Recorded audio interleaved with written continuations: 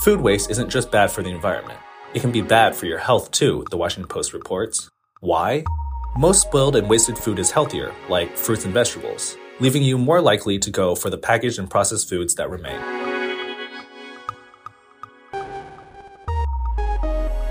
This is Pulse Check. I'm Evan Peng.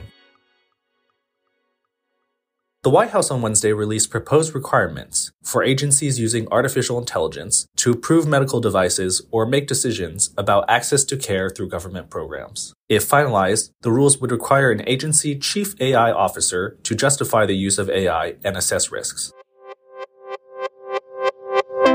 The CDC is now recommending that babies born to people with hepatitis C be tested when they're between 2 and 6 months old. The decision comes after hepatitis C rates nearly tripled from 2011 to 2018 among reproductive-aged people. According to the CDC, 6 to 7% of infants exposed to hepatitis C in the womb or during delivery will be infected.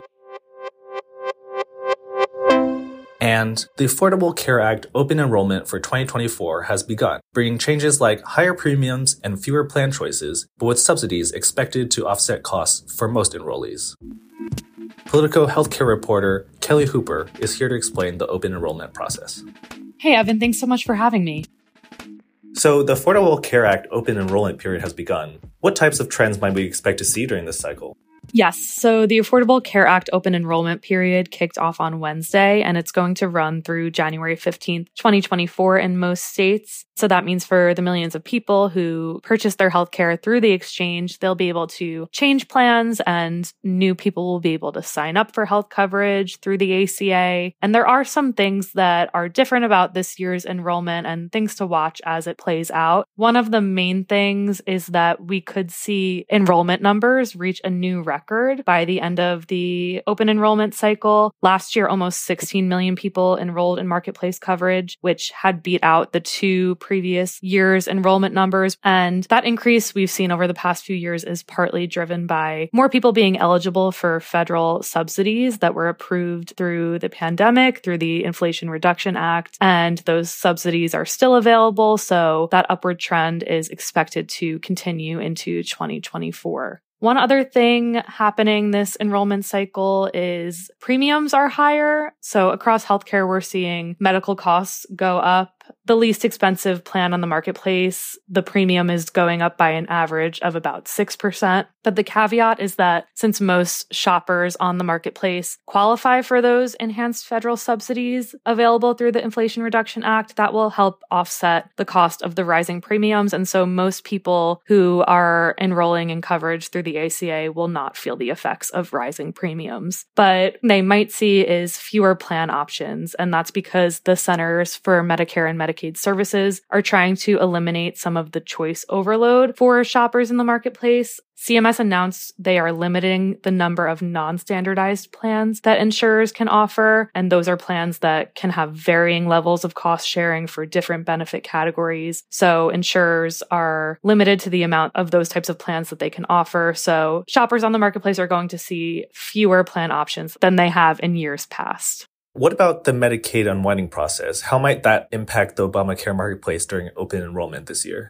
So millions of people are losing their Medicaid coverage this year because a COVID-era provision has ended that had allowed states to keep people on their Medicaid rolls even if they were no longer eligible. So now that states are redetermining eligibility for their Medicaid enrollees, millions of people have already lost coverage. And so there's a possibility that some of those people might make their way to the Affordable Care Act exchange and purchase their coverage there instead. So that will also likely bolster the enrollment numbers that we're going to see this year, in addition to more people being eligible for these enhanced federal subsidies. So we could see an even higher number of people than we have in the past few years that are enrolling in the ACA. But one expert I spoke to said they don't think that Medicaid unwinding is necessarily going to double the size of the market. But given that we already are at peak enrollment for the ACA, it's likely to just push it a little bit higher. And will the enrollment process differ for folks depending on which state they're in? Yes. How you sign up for coverage through the ACA depends on the state. Most states, residents will enroll through healthcare.gov, but 18 states now and DC have their own state-based marketplaces. And this year, there have been some changes. Virginia residents will now no longer shop for marketplace coverage on healthcare.gov because they launched their own enrollment platform for the 2024 cycle. So if you're in one of those 18 states or DC, you'll have to enroll through your state-based exchange. And then a couple other things that states are doing differently this year. California is rolling out new subsidies for lower income shoppers, and Massachusetts is extending eligibility for additional state subsidies based on income. So depending on what state you're in, you might qualify for these additional subsidies in addition to the enhanced federal subsidies offered through the Inflation Reduction Act. And this happens every year. States will make certain changes. So those are some of the ones we're going to see this year. All right. Well, thanks so much for this rundown, Kelly. Thanks so much for having me. And that's our show. Our music is by the mysterious Breakmaster Cylinder. Afra Abdullah is our producer.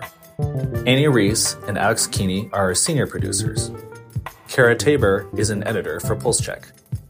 Our healthcare team editors are Eli Reyes, Dan Goldberg, Barbara Van Tyne, Beth Belton, and Sean Zeller. I'm Evan Peng. Subscribe and follow PulseCheck for a new episode every day.